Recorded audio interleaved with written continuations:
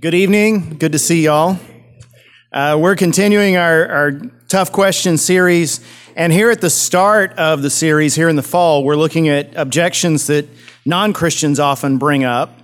And you remember I got all these questions from you and from a couple of other sources, so I didn't just pull these out of nowhere. But here at the start, you might find that a lot of these questions are going to be things that you already know the answer to. And you might wonder, well, why are we talking about this, especially tonight's topic? Can there only be one true religion? I think probably 99% of us in here would say, well, sure there is, and that's not a problem. But there are some of you perhaps who've heard some arguments to the contrary, and you wonder, well, how do we deal with those? And there are probably others of you who have had this question brought up to you by friends or relatives or coworkers, and you wonder how to respond to them. And so hopefully this is helpful to you in that way. And then there's this next thing. So when I was pondering getting this going, I sort of threw out there the possibility that we could record these and put them on the internet. And at a staff meeting a few weeks ago, I said, I don't know if we really need to do that. And the rest of the staff said, well, it's not that hard to do it. We might as well. And so James Brown is the one that set all this up. He's our media person. And so last week was our first week. And so Monday at staff meeting, he said, by the way, we were wondering if we needed to put these on the internet. As of today, we had over 150 people listen to it. So I don't know. I don't know. That may have been my mom listening to it 149 times. But I hope and pray that at least some of those were people who don't yet believe in Christ. That's the hope. And I know some of you stay far away from the internet, and that's fine. You're probably better for it. But if you are online and you have a chance to share this with someone who doesn't yet believe, then I praise God for that opportunity. So when several years ago, this is quite a few years ago now, on Easter Sunday, Parade magazine, the one they stick in your newspaper, it had an article. The lead article was, what is the biggest problem in the world in religion today? And they asked 6 different religious leaders from different religions. One was a Christian. The Christian said the biggest problem in religion is violence in the name of faith, which is a pretty good answer. The other 5 of different faiths, they all said the same thing. In their own way, they all said the biggest problem is exclusivity. It's claiming that your way is the only way, that there's only one true way, and that's what causes all of the terrorism, that's what causes all of the violence, that's what causes all of the hatred, that's what causes all of the division. Basically, if we would all just admit that everyone has their own path and all paths are valid, then everything would be okay. And that's a very popular way to think today, even among churchgoers. So this is a poll taken several years ago by U.S. News and World Report. Tells you how long ago it was because I don't think they exist anymore. But they asked American Christians, these are people who identify themselves as Christians, how many of them agreed with the statement, the religion I practice is the only true religion? Only 19% agreed. And I doubt that number's gotten better in the years since they did that poll. So where does this idea come from? Why is this so popular? I think there's 2 reasons. First of all, people point to this long history of violence in the name of religion. And it is true. There's been a lot of violence in the name of religion down through history. Let's just look at Christianity. Let's just, full disclosure, let's be completely honest. You look back at the Crusades in the Middle Ages. You know, the Crusades began when the leader of the Christian church at the time, the Pope, told men in Europe, if you go and fight in this crusade and win back the Holy Land for Christianity, you get a free pass to heaven. You can do anything you want. All sins are absolutely forgiven. And if you don't think that didn't result in some terrible atrocities done under the banner of the cross, you don't know history. There's a whole history down through the Middle Ages of wars of religion in Europe, when England would fight France, when France would fight the German states and so forth. There was always religion involved. In our own time, we've seen Protestant and Catholic strife in Ireland. Fortunately, that has died down in the last couple of decades, but terrible things done. Just anti-Semitism alone. One of my own personal heroes is Martin Luther, but in his later years, Luther said some terrible things about the Jewish people, blamed them for all kinds of ills, and that has led to all kinds of terrible things done to the Jewish people. So Pascal, a Christian, said, men never do evil so cheerfully and completely as when they do it from religious conviction. And that is the truth. There's another reason, I think, why this this idea that all religions basically should be equal and the same and should be equally valid comes from, and it comes from the fact that these days, as opposed to earlier generations, we're much more likely to know people of other faiths on a daily basis. I'm not yet 50. I'll be 49 tomorrow. But growing up, just that little amount of time ago, I grew up not knowing a single person of a non-Christian faith. I knew people who didn't go to church, but I didn't know anybody who was Jewish, anybody who was Muslim, anybody who was Hindu, anybody who was, I didn't even know any Mormons or Jehovah's Witnesses. Everyone I knew claimed to be some kind of Christian. I had to leave Yoakum, Texas. I had to move to Houston and go to U of H to meet people of other faiths. And there, believe me, I met plenty of them. I met atheists, of course. I met Hindus. I met Muslims. I met Jews. I met people of all kinds of faiths from all around the world. It's one of the most international campuses in America. Graduated, got married, went off to seminary. My wife had a job while I was in seminary. You know, she got the PhD degree in seminary. You know what that stands for, right? Put hubby through. So she worked several jobs to pay our bills, and one of them was working for an attorney. And it's the best job she ever had, best boss she ever had. He was a devout Jewish man who was very humble, very gracious, tons of integrity, just the perfect boss. And yet, devoutly Jewish, did not believe what we believed. My first cousin married a man who grew up in Palestine, who is a Muslim. She converted. They have a fantastic marriage. They've raised 3 kids who are good students, all Americans. I mean, they are just the perfect model citizens of this country. And yet they don't believe what I believe about Jesus Christ. And so I think because a lot of other people have a similar experience, you know, for years when everyone stayed in their own country, it was easy to look across the Atlantic or across the Pacific at a different religion and say, well, those people are just ignorant. But when you get to know them and you start to see, well, they're not really that different than us, it's not a big leap from there to say, well, you know, I know he's Muslim, but he's such a good guy. Surely God's got a way of getting him into heaven too. And I think that's part of where this idea comes from too. We just cannot handle the idea that people we know personally might not be in the family of God because they don't believe what we believe. So we hear things like this. Tell me if you've heard this before. There's the parable of the blind men and the elephant. And the way it goes is 5 blind men encounter an elephant in a room. And the first one touches his trunk and says, whatever this thing is, I think it's like a hose. And another one touches its side and said, no, it's more like a wall. And another one touches its leg and says, no, it's more like a tree. And another one touches its tail and says, no, it's a broom. And the 5th one says, you're all wrong, because he's touching its tusk and says it's a spear. And so the parable of the elephant is that if they could just work together, they'd see they're all touching the same thing.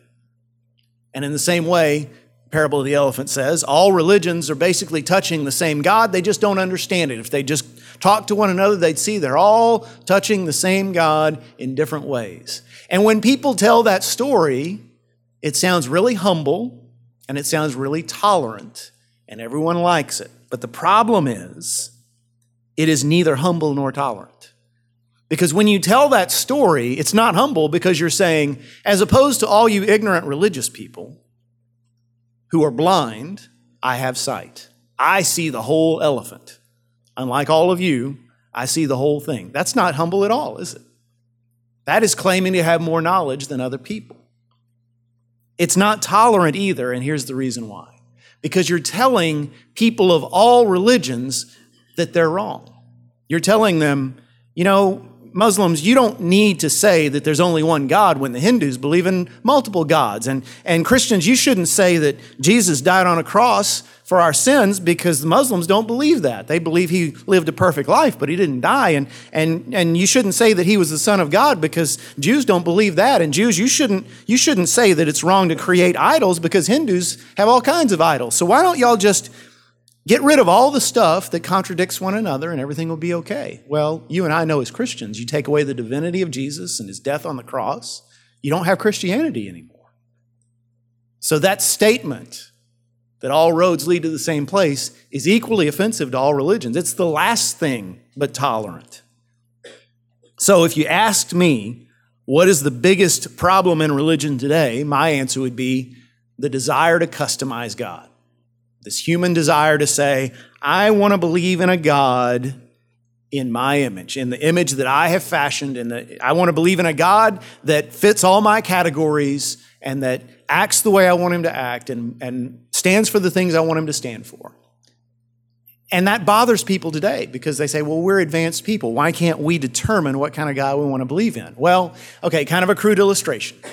But can you imagine if you were a young man and you met a young woman and you fell in love with her and you said, I want to be your husband. I want you to be my wife. I want us to live together forever. I just want you to be, okay, you're a little tall for me, so if you can kind of stoop a little bit. And I want you to dye your hair blonde. And your voice is a little bit grating, so speak in a little lower register. Take some cooking classes, maybe some exercise classes. Don't want you to gain any weight. And do something about your parents, because I don't really like them. How long would that relationship last? Yeah. That is not a way to relate to a real human being. Because what you're saying is, I don't really love you. I love this image of what I wish you were. In the same way, when we come to God and we say, well, I love, like people on the left might say, I love what Jesus has to say in the Sermon on the Mount about turning the other cheek, about concern for the poor, but I don't like what he has to say about sexuality. I don't like what he has to say about the existence of a real place called hell. Or as people on the right might say, well, I love how Jesus stood up for the law and stood up for right and wrong and boldly declared there was only one way to salvation. But I don't like what he says about compassion. I don't like what he says about, surrendering your stuff to bless other people. Well, you can't have it that way. You believe in God. You either take God as he is or you don't take him at all. God will not be customized. And that goes as well for people saying, well, it doesn't really matter what you believe as long as you're sincere and as long as you don't infringe on someone else's rights. So, if there's only one God, who is he? Again, you and I all know the answer, but let's look at what the Bible says. The answer is in Scripture. The answer of both Old and New Testament is Jesus. Here's Colossians 1:15 through 20, a little bit long passage. This is what some scholars call the great Christological hymn, because they believe that Paul is quoting from an ancient hymn. And it goes like this: that's Jesus, he is the image of the invisible God, the firstborn of all creation. For by him all things were created in heaven and on earth, visible and invisible, whether thrones or dominions or rulers or authorities. All things were created through him and for him. And he is before all things, and in him all things hold together. And he is the head of the body, the church. He is the beginning, the firstborn from the dead, that in everything he might be preeminent. For in him all the fullness of God was pleased to dwell, and through him to reconcile to himself all things, whether on earth or in heaven, making peace by the blood of his cross. Now, we could spend literally weeks just taking that passage apart, but the reason I quote it now is to say, if scholars are right, if that's an ancient hymn, Paul is quoting that around 30 years after the life of Jesus, 25 or 30 years after the life of Jesus. What this shows is it wasn't centuries later that the church decided, hey, let's make Jesus divine. It was within the lifetime of people who knew him face to face that they were already singing songs about how he created all things. He is the image of the invisible God. There is nothing about God that is not true of him because he is God in human flesh. He's the head of the church. He's going to rule the whole world someday. The belief of the church was and is that Jesus is God. God is Jesus. He is no less than God. He is the one we worship. Acts 4:12, again, going back to the very beginning, this is a statement from earlier, even much earlier than Paul's writing this. It says, salvation is found in no one else, for there is no other name under heaven given to men by which we may be saved. There is no other name. That is the message of Scripture. The Scriptures that testify to who Jesus is are very exclusive. So it's hard to say, I really like Jesus, but I don't like Paul. I've heard people say that. I really like Jesus, but I don't like all this religion stuff. And yet, all the very book that tells us who Jesus was testifies of who he is. So what did Jesus say about himself? These are the words of Jesus from the Gospels themselves. John 14:6, we all know this one. I am the way, the truth, and the life. No one comes to the Father except through me. Very exclusive statement. John 14:9, the context here is Philip says, because he's confused, and the disciples, their practice back then was, when you were confused, just talk. So Philip says, Lord, show us the Father, and it will be good enough for us. And Jesus says, anyone who has seen me has seen the Father. That's a bold statement for a flesh and blood human to make. John 11:25, the context there is Jesus is at the tomb of Lazarus in Bethany. And he says to Lazarus' sister, I am the resurrection and the life. He who believes in me will live even though he dies. And whoever lives and believes in me will never die. So Jesus is claiming power over death itself. And then he proved it. Mark 14:62, this is a statement on the last day of Jesus' life, hours away from the cross itself. He is on trial for his life. The man standing before him, Caiaphas, has the power to send Jesus to his death. And he says, are you the Christ, the Son of the living God? Jesus says, I am. And then he says these words, in the future, you will see the Son of Man sitting at the right hand of the Mighty One and coming on the clouds of heaven. In other words, you're sitting in judgment of me now, Caiaphas. Someday I will sit in judgment of you, your eternal destiny. So this is why C.S. Lewis famously said, Jesus is one of three things. He says, you can't call him a good teacher. You can't call him a good man, a good example. He is one of three things. He is either a liar, a con man, a cult leader like David Koresh, like Jim Jones, or he is a lunatic. He's a man who was totally deluded about who he was, like a man who claims to be a visitor from Mars. Or, number three, he was exactly what he said he was. Good people, wise teachers, good examples do not go around saying the kinds of things that Jesus said unless they're right. And there can really only be one person who's right about that sort of thing. So, again, if you study Jesus, if you like what you see, if you think there's something about this man, you have to ask yourself, who was he? And that's really the question. If you've got non-Christian friends and they want to debate with you about various things, it's fine.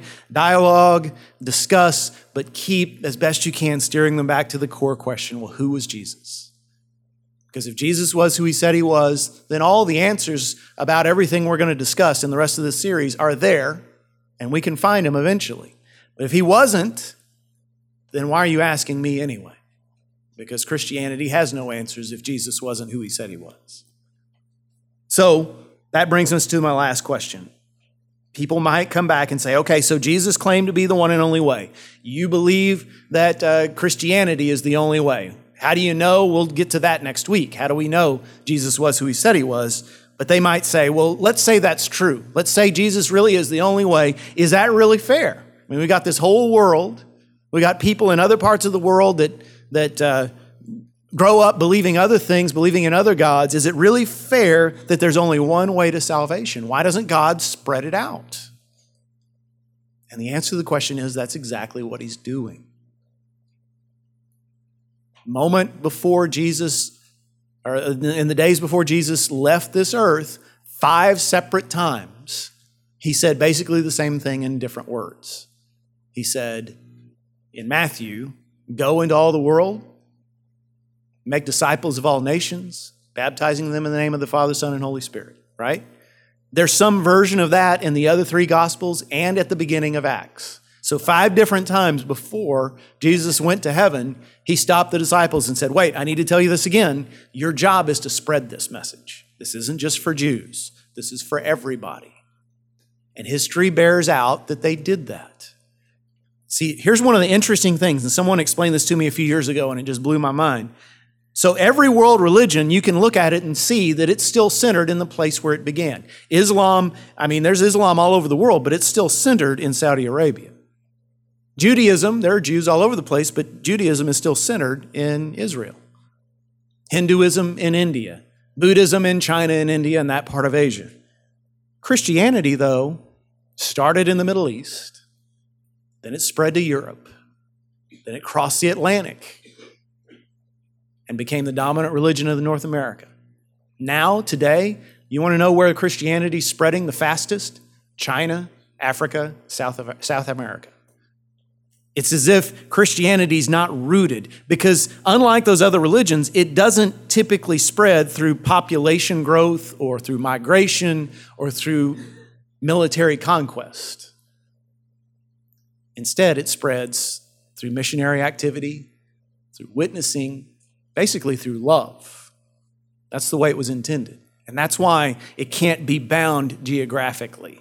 And yes, I mean, we've already talked about bad things done in the name of Christianity, but the good news is, even if you're not a Christian, the good news is, even if you don't want to believe what I'm saying, you can still take comfort in thinking if Christianity is the one true faith, the good news about it is the central message of Christianity is that everybody's sinful, that nobody's good, all of us need a Savior equally.